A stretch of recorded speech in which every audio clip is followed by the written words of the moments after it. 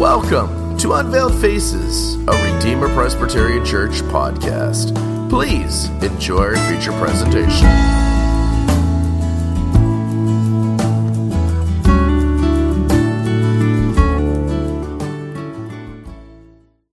I would invite you this morning to turn with me in your Bible to Psalm 57. Psalm 57, and I'm going to begin our reading this morning with the title. I'll reference it a bit in our message. I think it may have some bearing, but I don't know that there's a lot that we can gather from it. Psalm 57 here is the holy, infallible, inspired, and inerrant word of the living God. Be merciful unto me, O God. Be merciful unto me, for my soul trusteth in thee. Yea, I in the shadow of thy wings will make refuge until these calamities be overpassed. I will cry unto God Most High, unto God that performeth all things for me. He shall send from heaven and save me from the reproach of him that would swallow me up. Selah. God shall send forth his mercy and his truth. My soul is among lions, and I lie even among them that are set on fire, even the son of men whose teeth are spears and arrows, and their tongue is a sharp sword. Be thou exalted, O God, above the heavens, and let thy glory be above all the earth. They have prepared a net for my steps. My soul is bowed down. They have digged a pit before me, into the midst whereof they are fallen themselves. Selah. My heart is fixed. O God, my heart is fixed. I will sing and give praise. Awake up, my glory. Wake, psaltery and harp. I myself will awake early. I will praise thee, O Lord, among the people. I will sing unto thee among the nations. For thy mercy is great unto the heavens, and thy truth unto the clouds. Be thou exalted, O God, above the heavens. Let thy glory be above all the earth. May God add his rich blessing to the reading of his holy word. One feature this morning, people of God, that you may have caught with me as I read through Psalm 57 is its very obvious structure. And that structure is evident in verse 5 and verse 11 as the psalmist repeats himself as he says, Be thou exalted, O God, above the heavens. Let thy glory be above all the earth. We'll call that a refrain. And that refrain seems to break the two sections of the psalm into equal parts. And so we have verses 1 through 4 and refrain. Then we have verses 6 through 10. And then we have refrain. Calvin was quick to notice the structure, and he comments on the two parts, and he says it like this. In the first, David gives expression to the anxiety which he felt, imploring divine assistance against Saul and his enemies. And in the second, he proceeds upon the confident expectation of deliverance and stirs his soul up to the exercise of praise. We'll come back to that thought subsequently. But notice here, Calvin observes the twofold structure of the psalm. He notices there's two parts, and he says it roughly corresponds to part A being anxiety and part B being praise. Fair enough. Fair enough. It seems thematically that works reasonably well. But I want you to notice that there's another way to structure this psalm. There's another way to structure this psalm, and that is around the word trouble.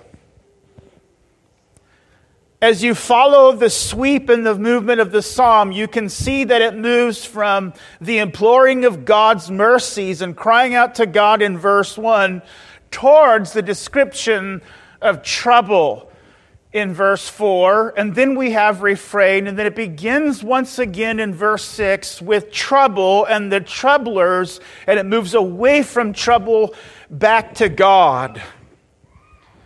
And so what that indicates to us is that trouble is the dead center and heart of Psalm 57. The issue then is, what does David do with his trouble? And that leads us to the thought of this psalm. He exercises faith. So we're going to call this exposition and this sermon message this morning, Exercising Faith in the Eye of the Storm. Exercising faith in the eye of the storm. So let's begin thinking about our text with faith challenged. And this is the eye of the storm. And I want to spend just a moment picking and weaving our way through Psalm 57 to take note of the kind of trouble that David was, so that we feel ourselves, in a sense, in the midst of that eye of the storm, so that we can appreciate faith's response. And there's several elements to this challenge to faith. And we can see, first of all, that the generality of the trouble which David encounters is summarized and encapsulated in the word calamities. Look at verse 1. He says, I make my refuge in you until these calamities are overpassed. And this particular word is rich in sense and meaning, and it can mean engulfing ruin or destruction or devastation. Sometimes it refers to the ruin left behind by a powerful and massive windstorm. So I think overall the King James translation here of this particular word as calamities brings out the sense or the meaning fairly well. It is the result of destruction and devastation. David says that's his trouble.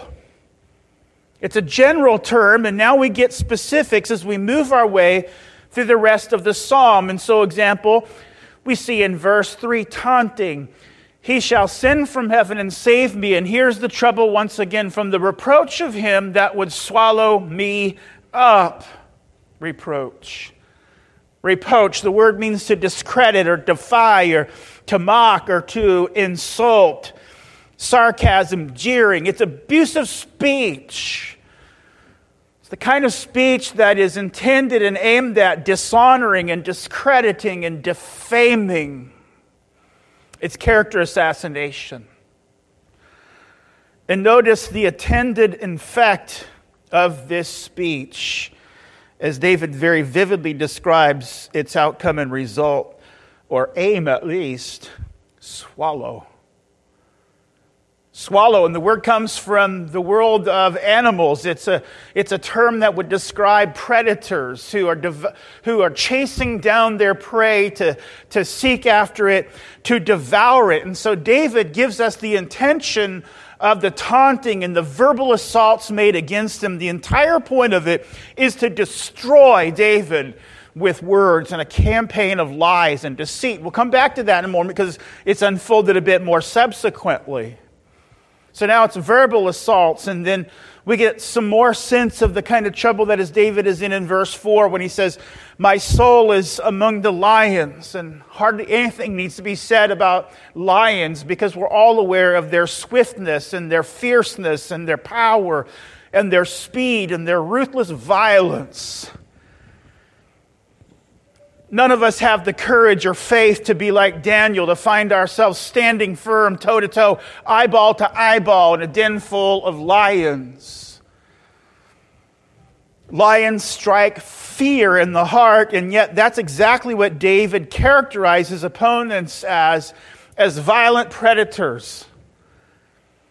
He goes on to describe what they are like in terms of verbal assault as we continue on in verse 4, as he says, I lie even among them that are set on fire, even the sons of men whose teeth are spears and arrows, and their tongue a sharp sword. But notice the vividness of the language. He's among those who are set on fire. It literally means to breathe out flames like a dragon. And of course, this is verbal in nature because he makes it very clear as he references teeth as spears and arrows and their tongue a sharp sword. It's building already on what we've seen in verse 3 about the predatory language. They seek to devour his life. This is lying speech. This is a kind of speech which is a campaign of smears and lies. The whole point is to so ruin David's name and reputation that he dare not show his face in public again on account of the shame and the humiliation. If you think about it this morning, people of God, there's almost no other kind of painful trouble than to be accused of the most vile, filthy, corrupt, disgusting sins of the world falsely. Because no matter how hard you try to clear your name and reputation, and if it ever is cleared, there's no way people can ever look at you again without remembering at least the context of your name and reputation, that it was sullied at one point by lies and defamation. So imagine the worst sorts of things that you could say about a person. That's precisely what the enemies of David engaged in verbally as they assaulted him. We see trouble again in verse 6 as David refers to dirty tricks. They prepared a net for my steps.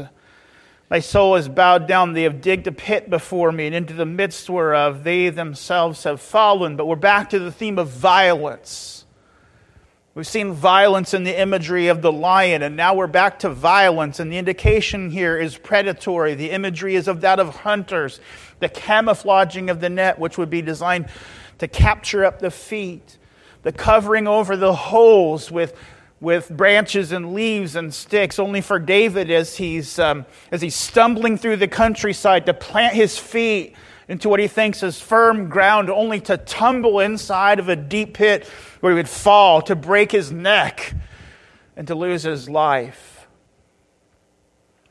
You see, David's opponents are full of violence. David's men, David's enemies seek his life, and they're using treachery and deceit and violence. Notice how it all affects him now, as David says in the middle of verse 6, my soul is bowed down. And the verb here, bow down, literally means to crouch. The sense is of a person who is standing and having received the most distressing and awful and sorrowful kind of news, crouches over and puts their hands upon their knees, symbolizing the painfulness and the distress of the news. What David is describing here is affect. What David is describing is the emotional and the psychological and the spiritual impact of his enemies hunting him down and defaming his character. He said it affected my soul. People of God, one of the reasons why I love the Psalms and why I preach the Psalms so frequently is because they're realistic authenticity.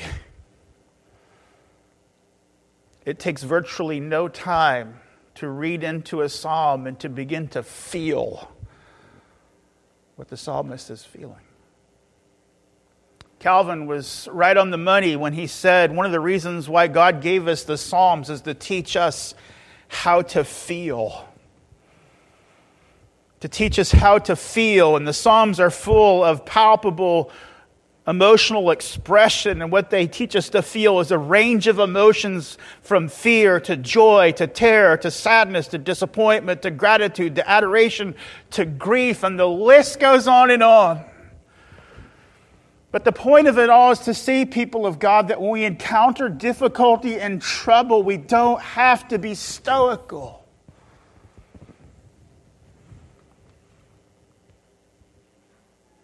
when our life is in the pit, when we stand in the eye of the storm, when the calamities of life overwhelm us, when our troubles are too great for our strength, when it feels like our prayers are not being answered, when we are overcome with the difficulties of this life, our response is not simply to shrug our shoulders and to simply declare out loud, we just have to take the good with the bad.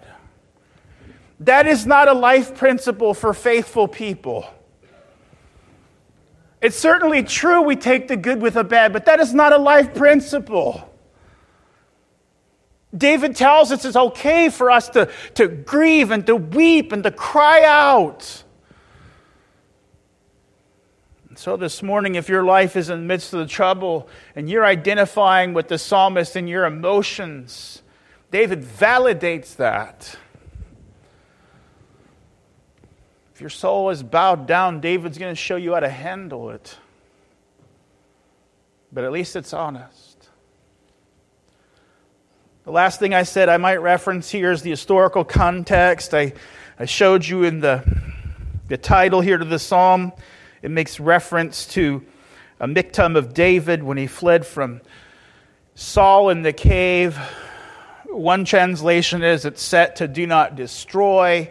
What is a miktam? I don't know. There's millions of commentators and none of them agree.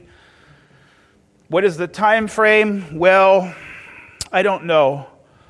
We do know from 1 Samuel that David was in the cave of Adullam in 1 Samuel 22.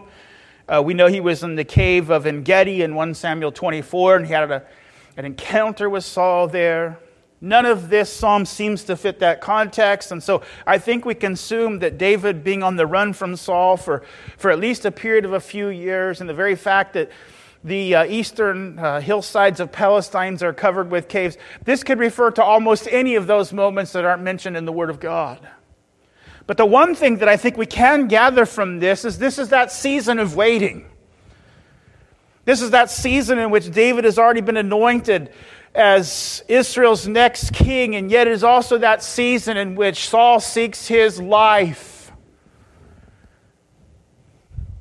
And so it's a time of humiliation, of wandering, of threats, and wondering day by day whether the evil people in the world would snuff out his life. And so that's the storm. Calamities, mocking, fierce lions, defamations, dirty tricks, and anxiety. That's the eye of the storm. But I want you to notice here, and I think this is really the heart of the message of God's Word for us this morning, is how does faith respond? How is faith to be exercised as we encounter the calamities of life? And I want us to begin in verse 1 because here there's a connection of ideas that I think is profoundly powerful and helpful. And the psalmist says immediately in verse 1, and this, by the way, is spoken against the backdrop of all of the calamities and difficulties and sorrows and struggles and violence he's in the midst of. He cries out, "Be merciful unto me, O God, be merciful unto me, for my soul trusteth in thee."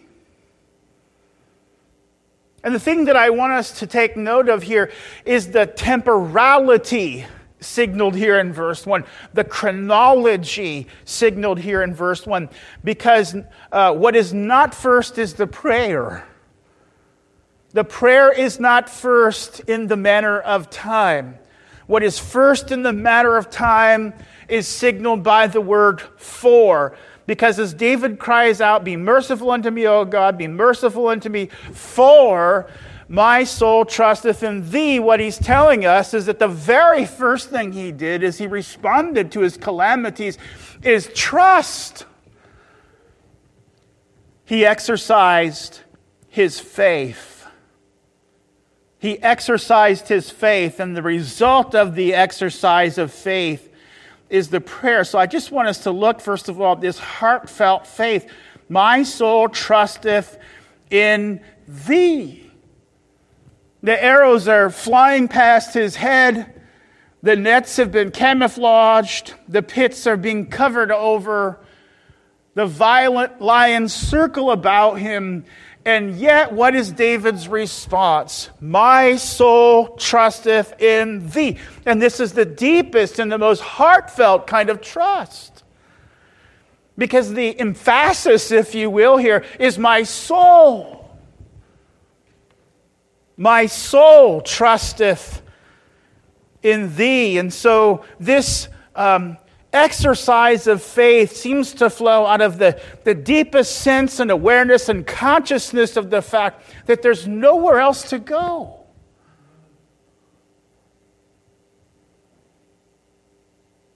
And notice where he directs this unflinching faith. To God as a refuge, as he says, in the shadow of thy wings I will make my refuge. It's taken again from nature of a mother bird guarding her chicks from predators. But the image is full of warmth, tenderness, a sense and awareness that when one takes themselves by faith to the Lord, that there is real security, that there's real peace, that there's real comfort, that there's real consolation. It seems as if it's that very experience of running to God by faith and finding refuge under the shelter of His wings that the prayer itself flows, because it seems as if there is something that he senses as he runs to Christ. That God is a God of mercy, and so here is the prayer. Be merciful unto me, O God. Be merciful unto me. You see, faith's response to calamities is to trust in God. And when we trust in God, God does something marvelous to us. He gives us a sense that He is a God of mercy. And we remember this morning, people of God, what mercy is, biblically speaking. It's the divine determination to show compassion to the helpless. Mercy is the divine determination to show compassion and pity towards the helpless. So as he exercises this faith in the God in the midst of his calamities, one of the things that he is aware of is his unworthiness. What he is aware of is his weakness. What he is aware of is his helplessness. And then what he is aware of as he runs to God as his refuge and trusteth in Him is that God is ready to show mercy.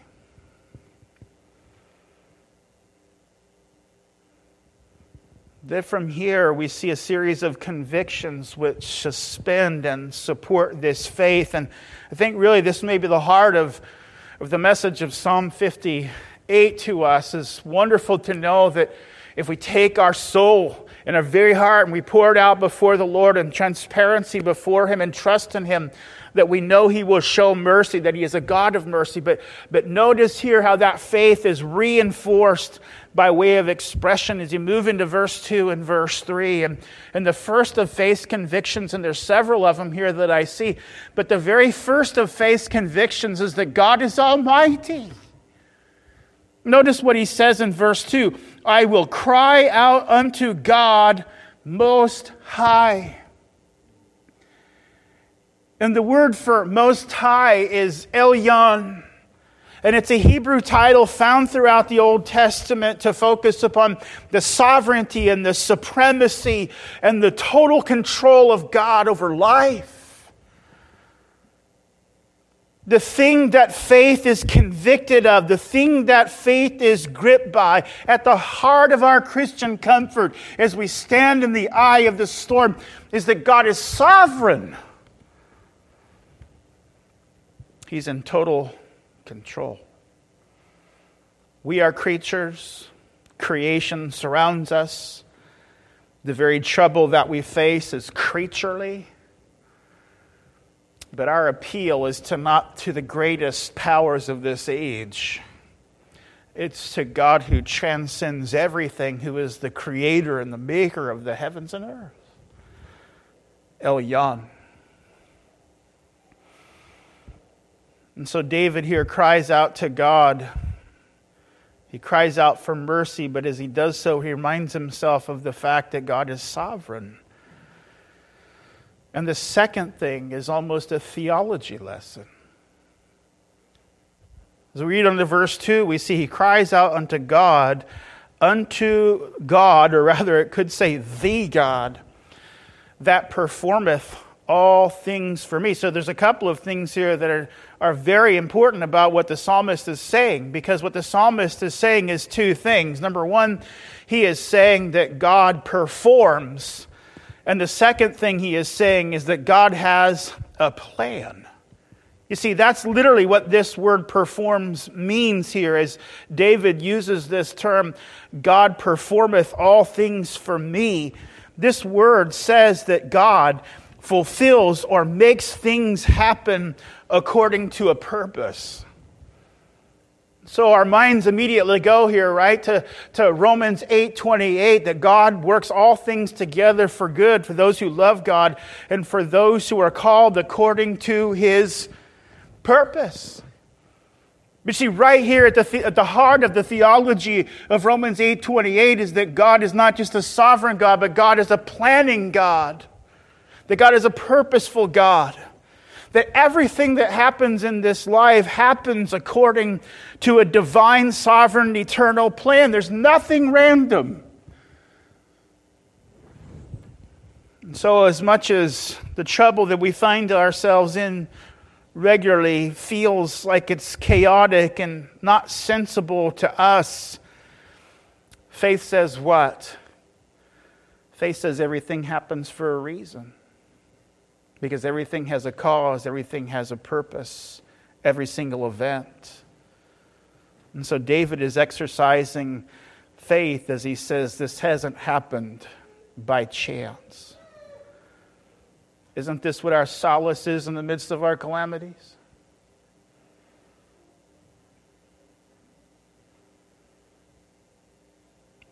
The trouble may have been of your doing, could have been of your sins, could have been of your words. But the solace is that God has a purpose and that He has a plan behind everything. Everything in our life has come by divine appointment, even the trouble. But that's not it, because David here goes on to say that God doesn't just have a plan, but God performs. Remember again, back to Paul's theology in Romans 8:28, that God works everything for good. I'm reminded here of one of the most pastoral statements, at least in my opinion, the Heidelberg Catechism and its exposition of what it means when we say, I believe in God the Father Almighty, maker of heaven and earth. And the answer says that not only is every evil thing that comes upon me in this vale of tears according to His plan, but further it says He will turn it to my good. He will turn it to my good. So it's not just that my life is miserable and I can thank God for it. No, that my life is miserable and I'm having trouble and difficulties and calamities feel like they will engulf me. But the heart of my Christian comfort is not just that there's a plan, but that God will overcome it. And why can I believe that? Because He's not just sovereign, but He's our Father. Our Father, which art in heaven. He is our Father through the Lord Jesus Christ.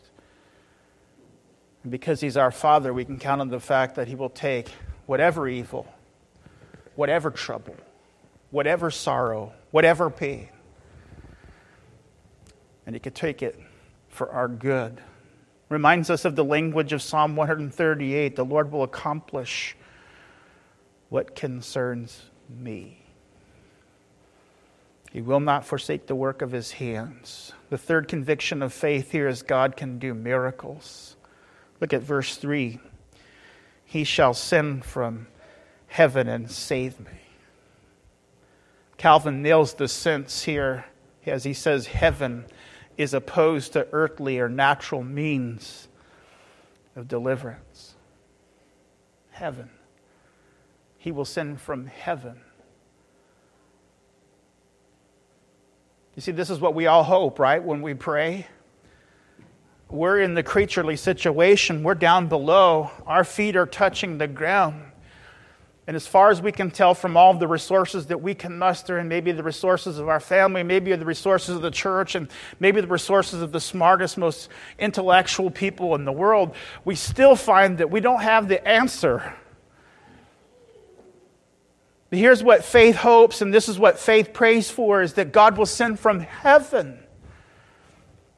He will do something godlike. He will do something divine, and we know and believe in this because He transcends the human and earthly powers. And so it reminds us is that when we stand in the midst of our troubles and sorrows and difficulties, we stop digging and we start praying. I'm sure you've all heard of that well-worn phrase, when you find yourself in a hole, stop digging. That's the beginning of the solution of the problem. Stop making it worse. But the problem is that we're fidgeters. The problem is that we're fixers. The problem is that we're terribly self-reliant. The problem is we think that if we tinker enough with something, we'll figure it out. And one of the most important things that we can do when we stand in the midst of our problems and our calamities is to realize we are no match for our problems. We are no match for our problems. And so what David shows us here as he cries out to God to send from heaven and to save is to remind us that we don't have the strength or the might or the wisdom or the intellect to find our way out. What we need is a solution that is heaven sent. We stop digging and we start praying. And we trust, as David does, that God will act. And that brings us to the fourth and the final thing here in verse 3. That He will send from heaven and save from the reproach that would swallow me up. Selah, God will send forth His mercy and His truth. This is the fourth conviction that David exercises here, is that he trusts that God acts according to His character.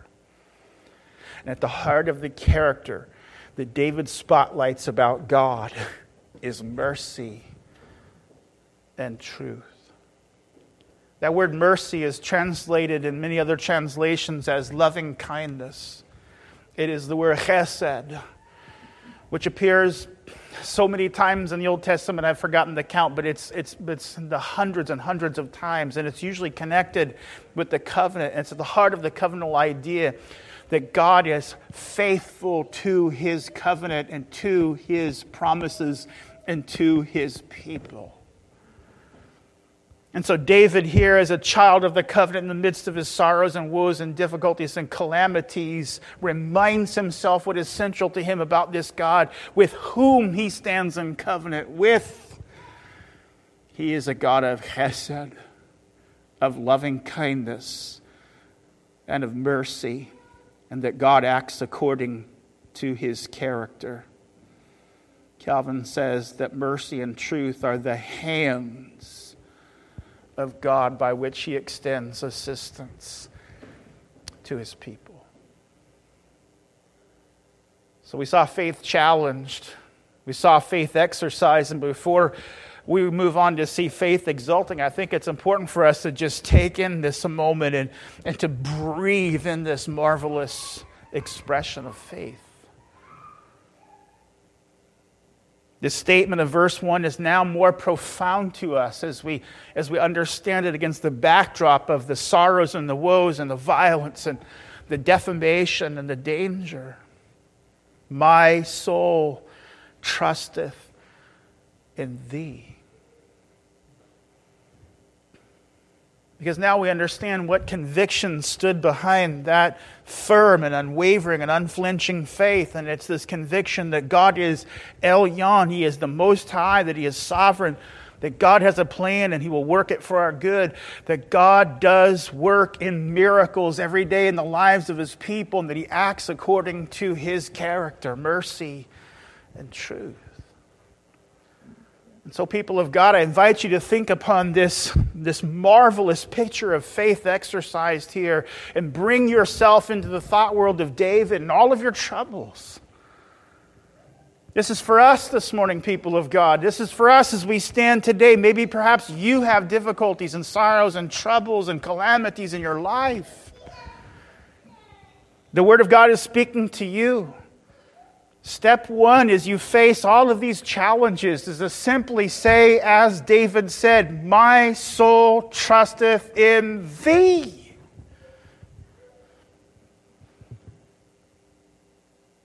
And then reinforce that faith commitment by reminding yourself of all of this rich biblical truth about God. And what you'll find is that your soul, your faith has an anchor firmly rooted in God as a divine refuge, powerful, purposeful, miracle-working, faithful. You'll know composure, wholeness, the sense of well-being. All that seems to be indicated as we pivot now towards the home stretch of the psalm in verse 9. Because as we come into, verse 7, it breathes a different thought world, doesn't it? We've been in the midst of the fray.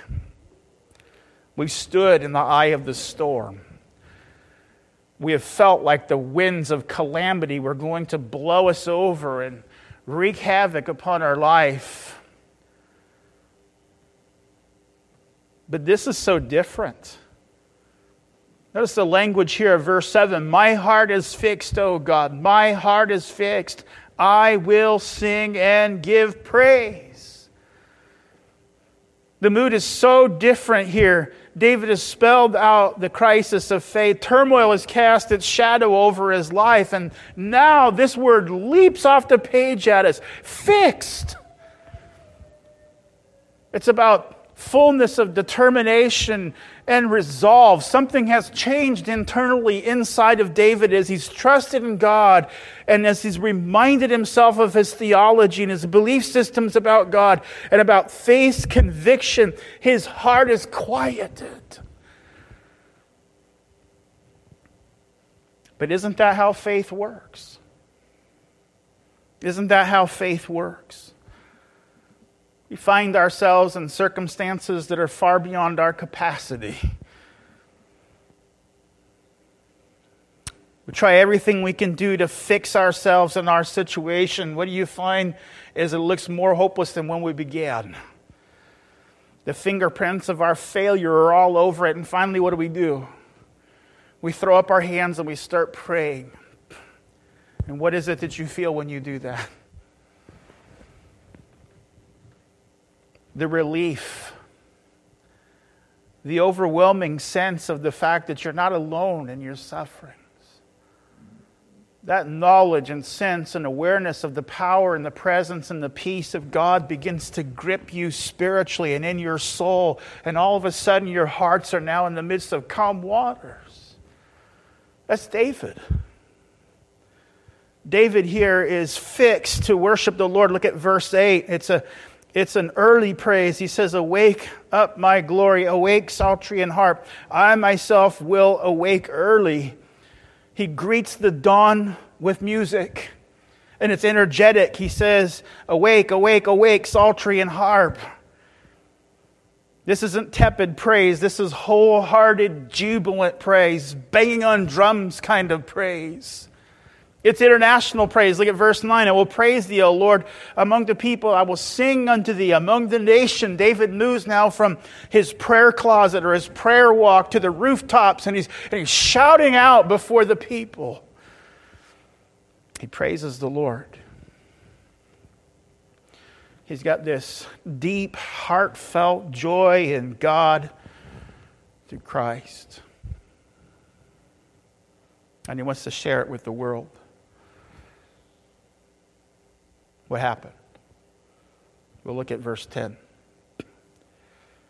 For thy mercy is great unto the heavens, and thy truth to the clouds. You see, that for expresses and gives the reason for why we've had this change of mood. What David is impressed with is the very truth we just saw in verse 3, that God's mercy is stacked as high as the heavens, and His truth is stamped across the skies. That was faith conviction before, but now he's internalized it, and he's so internalized it, and it's so gripped his soul that he can do nothing else now. He's cried out for God Most High. He's assured himself that God has a plan and a purpose. He knows that God can do miracles and work from heaven above. He knows that God acts according to His character, that is mercy and truth. And so now he can just let go and begin to praise God. Now, some will look at verse 6 and they'll say that there could have been a solution to David's problem, because it says here, they prepared a net for my steps and my soul is bowed down. They digged a pit for me, and into the midst whereof they are fallen themselves, Selah. And it seems maybe there was a partial answer to some of David's prayers and concerns. But I remind you what Calvin said as we began to expound this psalm, and he noted there was two parts here, the one anxiety and the other praise. But as he turned to the comment on the praise, he said, he proceeds upon the confident expectation of deliverance. So even Calvin looks at this and says, it doesn't quite seem that David has in the grasp of his hand the answers that he's prayed for just yet. And there's good reason to say that, because Psalm 57 ends with the prayer request, be thou exalted, O God, above the heavens, and thy glory above the earth. You see, that is a call, that is a prayer for God to act more. And so a responsible conclusion is that David is still yet in the eye of the storm. He's trusted. He's prayed, and now he's exulting. He's worshiping as if victory is already in hand. And why does he do that? Because he has confidence in God. And people of God, this is the final element that we want to think about this morning as we think about exercising faith in the eye of the storm. Yes, it is about trusting in God. And yes, it is about imploring Him for His mercies. And yes, it is reinforcing ourselves in the truth about God. But once we have taken all of that and we have laid that out before the Lord and we have poured out our heart in our prayers, David shows us the proper response of the believer is to exult in Him. The storms of life don't have to fully subside. The prayers don't have to be definitively answered. That's what David is saying here. Praise begins because faith has been exercised and reassured as it takes itself and pours out the heart before God and is reminded that He is a God of mercy. That all will be well. All will be well. And so, what is David teaching us? What David is teaching us is that there's often going to be a gap between the prayers uttered and offered and the full divine answer. You know that to be true. This is quite often where the believer's life is. You have an illness that you pray over that doesn't fully resolve. You have a financial hardship that isn't ended because you prayed about it. You have relationships in your life that are broken and didn't get mended and fully renewed and restored the first time you prayed. We understand that, don't we? That's the gap. That's the gap that David is in. But exercising faith in the eye of the storm is reminding ourselves that the exercise of faith in the eye of the storm is what we're called to do. And then faith lets it go, turns it over to God with the assurance that He performs all things for me. And so the soul and the heart is quieted, and then we rest confidently and face conviction. God is sovereign. God has a plan. God works everything for good. God can and will do miracles. God acts according to His character. And with that renewed confidence in our convictions, we can start exulting in God and praising Him, knowing that victory is in His time and in His hand. And in the meantime, our soul exults in Him and finds peace. I don't know what trouble you're in this morning. God. This has been a presentation of Redeemer Presbyterian Church. For more resources and information, please stop by our website at visitredeemer.org.